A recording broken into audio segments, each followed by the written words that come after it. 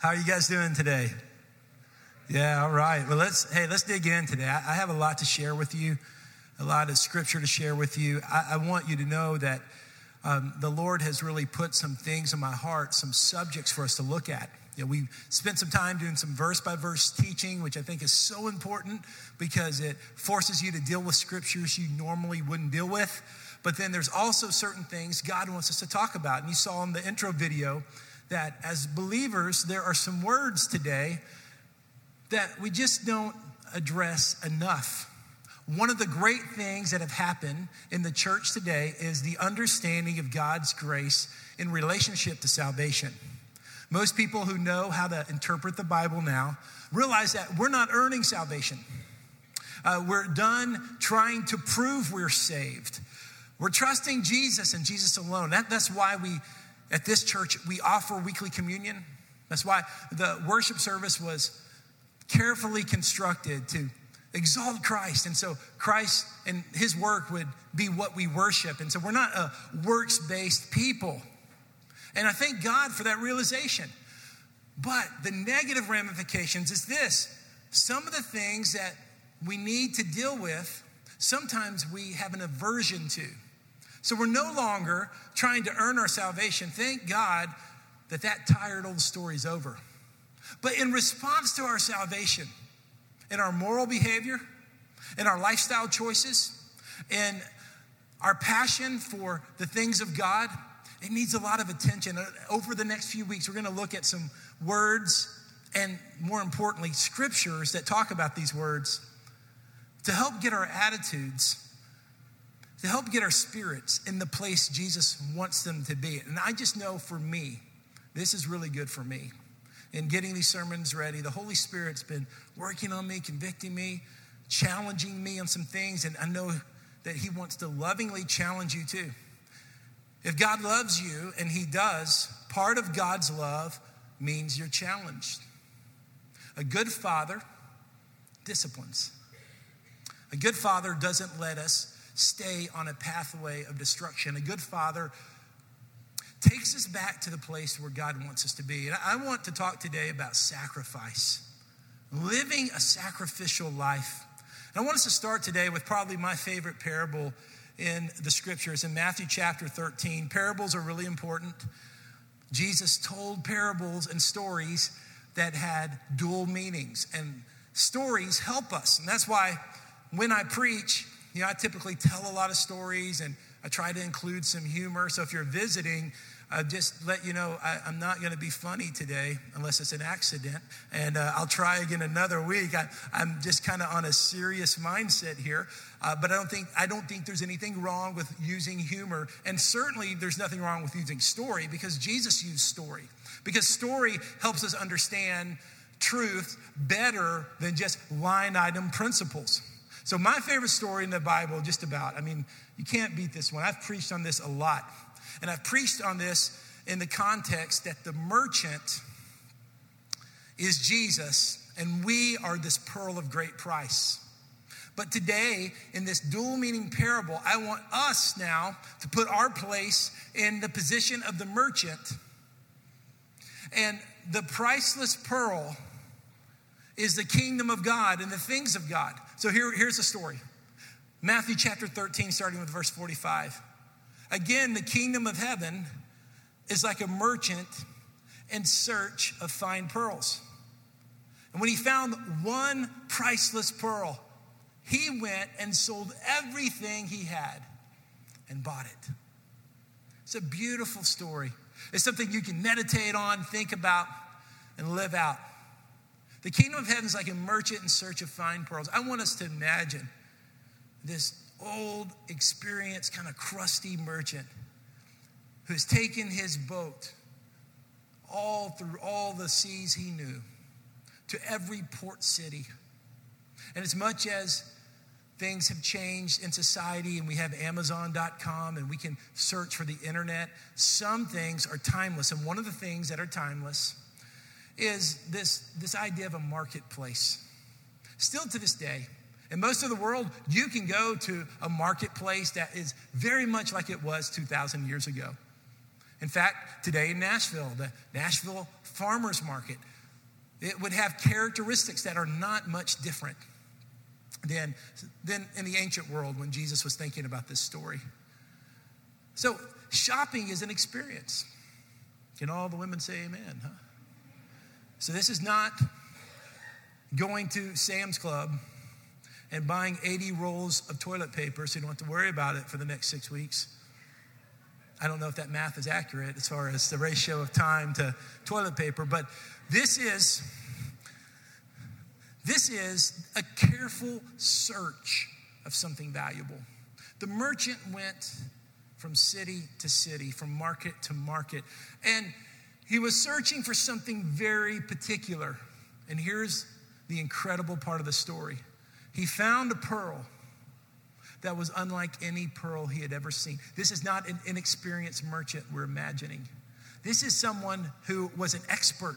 This was someone who knew what quality was. This was someone who knew what he was looking for. And he found this pearl. And this pearl was so valuable that the Scripture says he gave up everything for it. So let's just imagine, again, we're reading into the story, but I think it's okay that he sold his home, he sold his business, he sold his ship, he sold his tools. I mean, he had to get rid of every single thing because there was one pearl that was so valuable that it was worth giving everything. Now, that's what Jesus did for us. But I know this, is that in response to what Jesus did for us, this is the type of passion and love and value Jesus wants us to have towards the things of God. Jesus wants us to treasure and value and search for that which is best and that which is set apart. And I'm here to remind you this morning that there are some things that are set apart. There's a satisfaction and fulfillment and alignment with the things of God that are unlike anything else in your life. And sometimes you just need to hear that again. More than earthly success, more than the accumulation of wealth, more than even the satisfaction of community, which is something we value highly here. And we encourage community and friendship and relationship because, yeah, that's what life on this earth is about. But even beyond something as treasured as community, there is something more valuable than anything we can conceive and imagine, and I hope you've seen it. It's not something intangible, it's someone, it's Jesus. And he's our treasure, guys. He's our treasure, and when we realize all that he's done for us, that's why we continue to sing about his death, resurrection, and coming, because it is without compare. Can you imagine the merchant, the ridicule he may have faced? People said, "No, what are you doing? Are you retiring from pearl searching? Are you retiring from work? Or are you giving up your business? Are you giving up your home? Have you gone crazy? Are you insane?" Those would be natural reactions. And it didn't matter. No one else understood the value of the pearl except the merchant. Can I remind you of something? There's people in your life who think you are irrational because of your love for Jesus. They don't understand your lifestyle choices. That they don't understand why you're a giver. They don't understand why you dispose of your time to serve others. They can't understand it. It's because they haven't seen the treasure of the hidden pearl. The pearl of value. There's nothing like it. There's nothing like the things of the Lord. And here's a couple of things I want to say about, there's three things I want to say about sacrifice today. I sacrifice for what I value. I sacrifice for what I find is valuable and what means something to me. A pastor friend of mine is a big hunter. He's down in Murray County, came from Lawrenceburg. And he's a big hunter guy. When hunting season starts, like he and his son start the first day. He's about my age, but he has a teenage son now, and they start hunting the very first day. And I'm not a hunter. I think I talked about hunting in recent services, so I feel a collision course coming with hunting because I want to relate to the men in this church, even though there could be some women hunters. We got any women hunters in here? I didn't say, okay, no, all right. Let me stay focused here. This stuff flies through my head. Okay. He goes, and hunting is so important to him. And so at 4 a.m. every morning he gets up as early as he can and situates his life so that during a particular season he can go hunting. And the Holy Spirit came to him and spoke to him. Said, you're willing to get up and rearrange your life and sacrifice for your hobby, but you won't even get up that early on Sunday morning to prepare your heart to preach the gospel. This story is so helpful, and it's safe because we're talking about someone who's not here this morning, who's even miles away. But apply it to your life, and I'll apply it to my life too. If we're really honest, we will sacrifice for things we love. I mean, we make a sacrifice for things that are important to us. We prioritize for what means something to us. And brothers and sisters, the reason I want to look at these scriptures with you today is because I want to remind you, those of you who have experienced God's grace and you're professional Christians and you're church attenders and you can lead small groups and you may even be able to preach a sermon like this. If I were to give you a list right now to say, what are your priorities? I know what you would write down. God, family, church, what you would get the list right on paper. The problem is we're not getting the list right with our behavior. That's the problem. Because there's drift, and our hearts drift. And somehow we have been conditioned to think that just because we understand the grace and mercy of God, that means we're not to live a life of sacrifice anymore. Can I tell you this? It's true. You're not earning your salvation. I'm not calling you to a sacrificial life because I hope you get into heaven. Jesus settled that. I'm not calling you to a sacrificial life because we have some kind of insecurity because we're competing with other religions. You've heard that before. The Jehovah's Witness, they knock doors on Saturday mornings, and the Mormons are disciplined, and the Muslims pray more than us, and we get this attitude of, well, hey, we need to prove our God is real. Let's get more discipline. I'm not calling you to sacrificial life out of guilt and comparative to another religion. We're not earning anything. We are people who have discovered the hidden treasure. We have discovered something that has more value than anything we can imagine. I thank God for a healthy marriage. Thank God for my wife. And I joke with her in front of you, but I honor her because she is a woman of God. I thank God for a great marriage. I thank God for her kids. I thank God that for this church. So many of my dreams are coming true through God. Thank God for what he's given. But if I begin to love her and love this church and love my life and love my comfort more than I love that valuable pearl, then it is subtle deception. It's subtle deception. We begin to love religion, love Christianity, even love aspects of Christianity more than we love Christ of the Christianity. And it comes down to, our love comes down to our obedience. How do you measure love? Well, I don't know. How do you measure love? Only God knows our hearts. But John gave one indicator through something Jesus said. Look at John 14, says this. This is Jesus speaking, not John, but he recorded this. The one who has my commands and keeps them is the one who loves me. So I think it could be suggested that your level of love for God is reflective of your level of obedience, doing the things that he says. That's why Paul said in Philippians 1:21, as he matured, as he developed as a Christian, he said this, to me, living is Christ, dying is gain. Here was someone who said, I'll live a sacrificial life. I'm not living for myself anymore, my preferences, my desires, my dreams. I'm living for Christ. And if I die and when I die, guess what I get? more of Christ. When you live for Christ, then eternal life starts now. Because when life is Christ now, then life never ends, because it'll be Christ now and forever and ever and ever. That's the beauty of the gospel message. So it is that with Christ is that fulfillment. He is the treasure. He is the pearl. He is the one that's incomparable. He's the one that we search our whole life for. And some of us, our search has taken us to places we should not be. And we've invested in things we should not have invested in.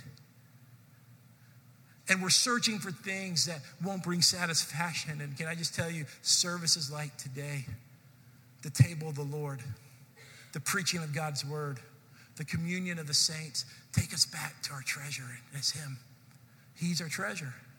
He's the one. See, whatever we value is what we'll sacrifice for.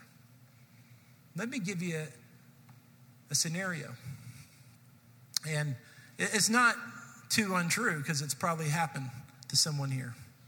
Let's say that you purchased tickets to a musical or play at the Tennessee Performing Arts Center. And it costs $200 per ticket to sit on the floor. And it's a Saturday night, 7:30 concert or 7:30 play. Are you going to leave Gallatin or Hendersonville at 7:15? No way. No way. You're going to leave in ample time to get downtown, to park, to get to the Performing Arts Center, to get seated, because if you come late to one of those and you're stuck in the middle of the aisle, you're messed up. And one of the reasons you're going to do that is because those tickets are valuable. I would suppose, probably for all of us, $200 ticket, I mean, that's very valuable. And so we'll sacrifice because it's valuable to us. And that's why punctuality is an expression of what's valuable to us. Now, I know different ones of us are more punctual than others, and there's lots of different factors. I never had to get kids ready like Beth did, so I stand not in judgment, my dear. But I do know this, is that everybody is punctual to something. If it's important enough to you, you're going to get there on time. Think about the last time you flew. You spent $500 on a flight, and they're leaving at a certain time with or without you. They don't hold up the flight, and so if it's valuable enough, you will wake up early enough, or you will cut short the grooming process, or you will do what's necessary to get there on time if it's important enough to you. And guys, we're more guilty than the girls, because if we don't like an event, I mean, it's like a game. How quick can I get ready? I mean, 5 minutes before we leave, we're just going to be like a whirlwind to try to maybe silently protest the event and leave late. So that's one scenario. You've got a $200 ticket to the TPAC. Very valuable. You're going to be punctual. Or let's say that you're going to a 7th grade girls volleyball game on Tuesday afternoon at 4 p.m. And there's hundreds of empty seats. You can show up whenever you want to. You can show up a minute before the game, minute after game. You can show up at halftime. You can show up as the game's ending, sit wherever you want to. You can do that. For most people, it's not very valuable. It's free, maybe $2 or $3. It's easy to get there. No problem. Most of us aren't thinking about the 7th grade girls volleyball game at 4 o'clock on Tuesday afternoon. The Nashville Sports Talk hosts are not analyzing how KDDC is going to do against Ellis in the junior high volleyball game. Not very important to the world. There's no need for crowd control. There's no need for police officers. There's no need for a parking lot crew. There's not even a need for someone to take up tickets. It just is happening. Not a valuable event. Unless your daughter's on the team. If your daughter's on the team, more than likely, you're going to do whatever it takes to be at that game. You'll take vacation time. You'll rearrange your schedule at work. You'll make sure that the car is full of gas because you don't want to let 1 minute pass by that you don't see that little girl have a chance to play volleyball. You're going to get there not because you're going to run out of seats. It's because you want a particular seat with a particular angle when you take the picture so you can put it on Instagram later. All of a sudden, that little volleyball game that means nothing to anybody else, you will sacrifice anything to get there. Why? Because you're in relationship with the little girl who's playing. Here's the second thing. Listen, sacrificial living is about relationship. You only sacrifice for those things which are valuable to you, but you truly only sacrifice those things that you're connected to relationally. That's why if you try to serve the Lord out of obligation, if you try to serve the Lord and volunteer at the church because the pastor's twisted your arm or because you want to make some kind of list, you try to serve the Lord just out of obligation and you feel so guilty because you heard a good message or an effective presentation. We need to share the gospel, and so you kind of, in a guilty way, go try to reach out to your neighbors because that's what we're supposed to do. We don't want like the blood on our hands like Ezekiel talked about, so let's go make friends with our neighbors. I guess we have to. You'll get real tired real quick operating in the flesh and operating out of guilt and operating out of obligation. But when you operate out of relationship, the sacrifice is easy. If you're sacrificing out of guilt, you won't sacrifice very long. But if you're sacrificing because you're connected relationally with somebody and you know where we're going, I'm talking about Jesus Christ. If you're connected with him relationally, there's a flow. There's a flow from him. John 15:5 says this: you abide in me, I abide in you, you will bear much fruit. But apart from me, you can do nothing. See, we flow out of communion and friendship with Jesus. We call it devotions. It's become this kind of, I don't know, this word that's lost its meaning. Have you done your devotions today? Are you doing your devotions? But think about what it is. Devotions. I'm devoting my heart to God. I'm taking the scripture. I'm taking the Jesus call. I'm taking my utmost for his highest. I'm going through my prayer list because I want my heart to be devoted to God. I'm in relationship with him. If you don't spend time with someone, you're not going to be devoted to them. That's why we encourage spouses today. We encourage friends to be in community with one another. We encourage fathers to carve out time for their kids because time and conversation produces devotion. So it is with our Creator. Time with the Lord, intimacy with the Lord. It produces the devotion that causes us to serve. Now, Jesus had some friends that were sisters, Mary and Martha. We know that Jesus called us to serve, showed us to serve, demonstrated serving. I've spoken often, even this year, about the servant leadership culture that starts with Jesus. But we see a different twist on this in Mary and Martha's life. If we look at Luke chapter 10, verse 38, it says, while they were traveling, he entered a village, and a woman named Martha welcomed him into her home. And she had a sister named Mary who also sat at the Lord's feet and was listening to what he said. But Martha was distracted by her many tasks, and she came up and asked, Lord, don't you care that my sister has left me to serve alone? So tell her to give me a hand. The Lord answered her, Martha, Martha, you're worried and upset about many things, but one thing is necessary. And look, I underlined this on the screen. Mary has made the right choice, and it will not be taken away from her. So much in that scripture. We could preach 2 or 3 sermons out of that scripture, but I want you to see this as there was a right choice. Jesus said it was Mary's choice, and it was about relationship. It doesn't mean Jesus discounts service because he was the example of service. He's the one who washed his disciples' feet. But he said this, he's saying through this story that service without relationship is not sustainable. And there's something better. And if you are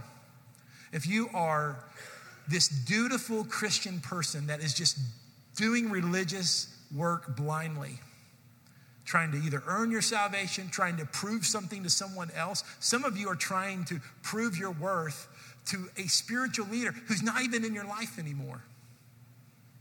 I want you to hear that. I wasn't planning on saying that this morning, but you need to know that some of you are trying to approve somebody. It may be your father, it may be a spiritual father. You're trying to get their approval, and they're not even thinking about you anymore.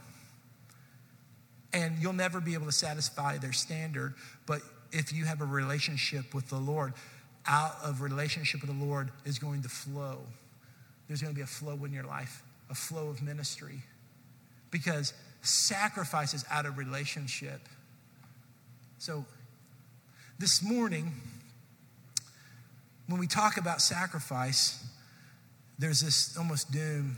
Are the ushers going to pass out ministry sheets for you to sign up for this church? No, that's not going to happen this morning. Because I want you to think about sacrificial living beyond service at the church, even though that obviously is important to me. I'm talking about sacrificial living in every way you live. As a disciple of Jesus, Jesus said, take up your cross daily and follow me. Living sacrificially for him.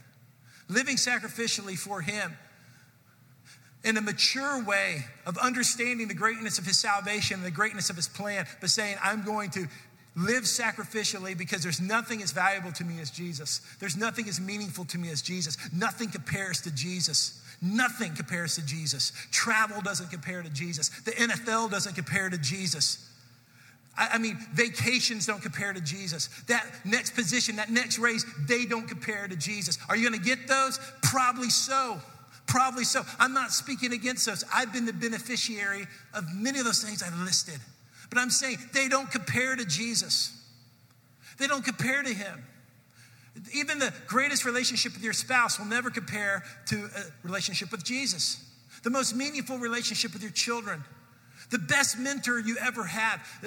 The person who is your professional mentor and your professional boss will never replace Jesus.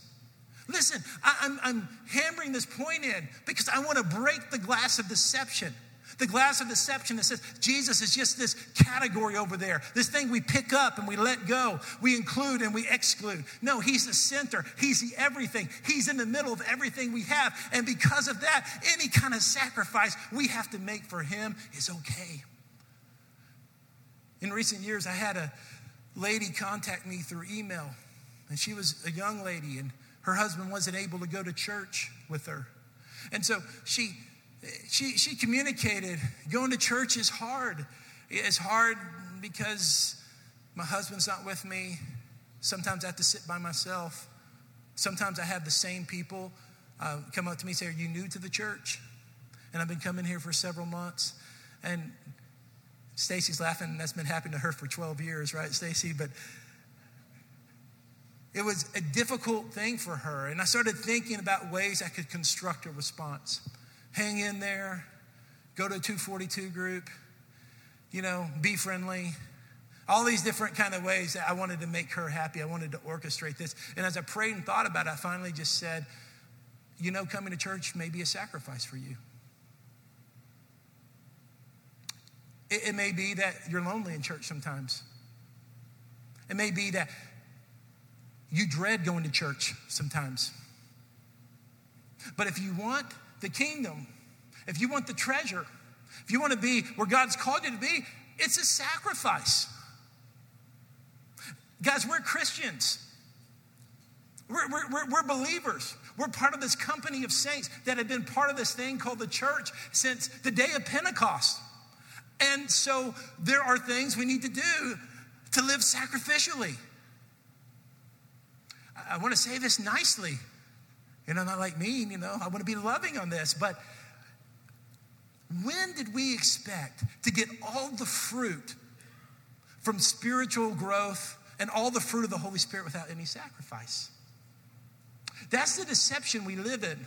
We want all the benefits of the things of God without any of the sacrifice. We want it both. And the flesh has always wanted that. I want my way and I want everything God has for me. I want my own schedule and I want God to come through when I need him. I want my own self-determination, but I want the Holy Spirit to lead me on everything. And the way of the kingdom is this, is that through sacrifice, there's more power. More power comes through a sacrificial life. And if you begin to reflect on your life, this is not an issue of salvation. This is an issue of sanctification. That we will not get everything God has for us until we're willing to live sacrificially. Willing to lay down our lives on whatever God calls us to do. For our friends, for our community, for our neighbors, for our churches. This message, please hear my heart. This message is not about institutional development today, which is a terrible term, isn't it? I don't even like saying that out loud, institutional. In other words, I'm not crafting this message for the advancement of the church at Indian Lake, to increase our volunteerism or to manipulate you to church attendance or try to get you here. I am calling you through the heart of God and the scripture of God to not live selfishly.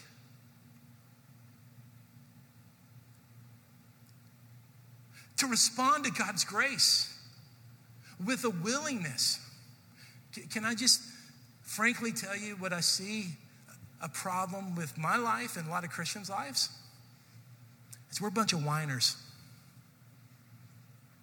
We complain about sacrifice. We complain about the sacrifices we have to make for the kingdom.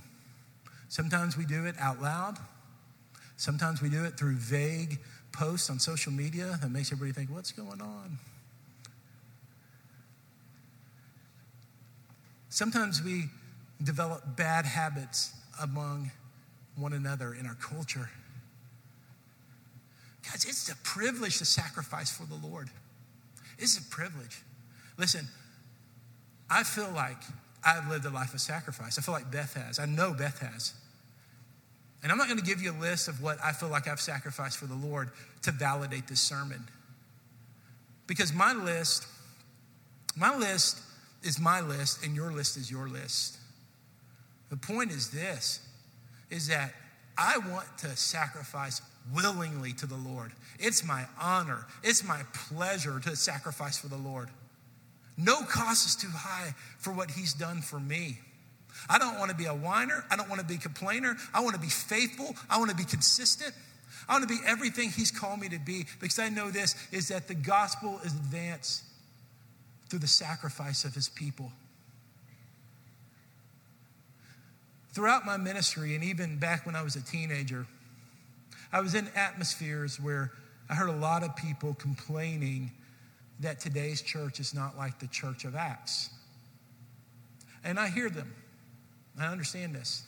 You know, I'm a leader in the church, and so far, my shadow has never crossed someone like Peter's and someone's been healed.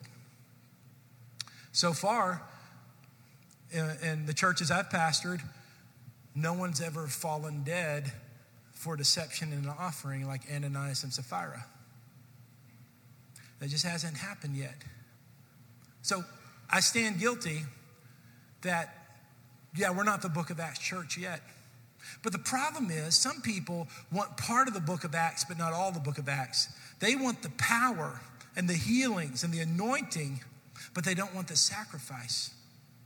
Peter was in jail, and Peter was going to lose his life for the gospel, and the prayers of the saints delivered him, and it was miraculous, and Jesus was glorified.